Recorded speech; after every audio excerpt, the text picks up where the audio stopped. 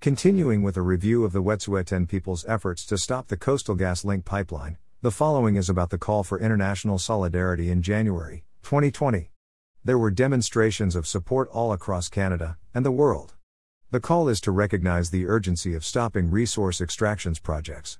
There is emphasis that actions of solidarity be conducted peacefully and according to the laws of the indigenous nations of that land.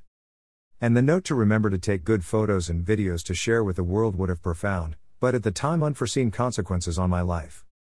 For the week of action, January 7th to 12th, 2020, you answered the call for solidarity with the Wet'suwet'en Nation. You organized rallies, marches, and rolling blockades. You put pressure on the government and industry. You raised funds, called your representatives, and disrupted business as usual all over the continent and the globe. All of our supporters helped us achieve the major victory of evicting Coastal GasLink from our unceded lands. Now, in the face of increasing RCMP threats of violence and intimidation, we need you to keep going, continue showing up and shutting it down. The time is now to recognize Indigenous sovereignty around the world. We are asking for folks to harness the power of this catalyzing moment to create sustained action in solidarity. For ideas and information, check out our updated supporter toolkit.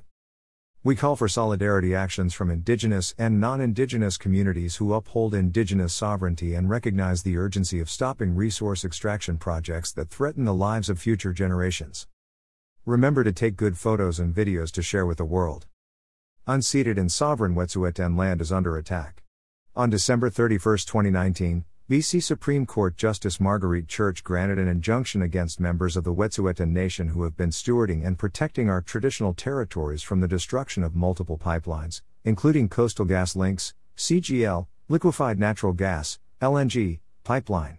Hereditary chiefs of all 5 Wet'suwet'en clans have rejected Church's decision, which criminalizes Onuk Nuwatan, Wet'suwet'en law, and have issued and enforced an eviction of CGL's workers from the territory. The last CGL contractor was escorted out by Wet'suwet'en chiefs on Saturday, January 4, 2020. We watched communities across Canada and worldwide rise up with us in January 2019 when the RCMP violently raided our territories and criminalized us for upholding our responsibilities towards our land.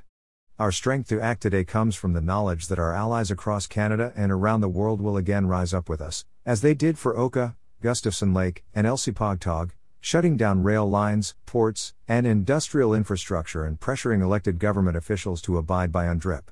The state needs to stop violently supporting those members of the 1% who are stealing our resources and condemning our children to a world rendered uninhabitable by climate change.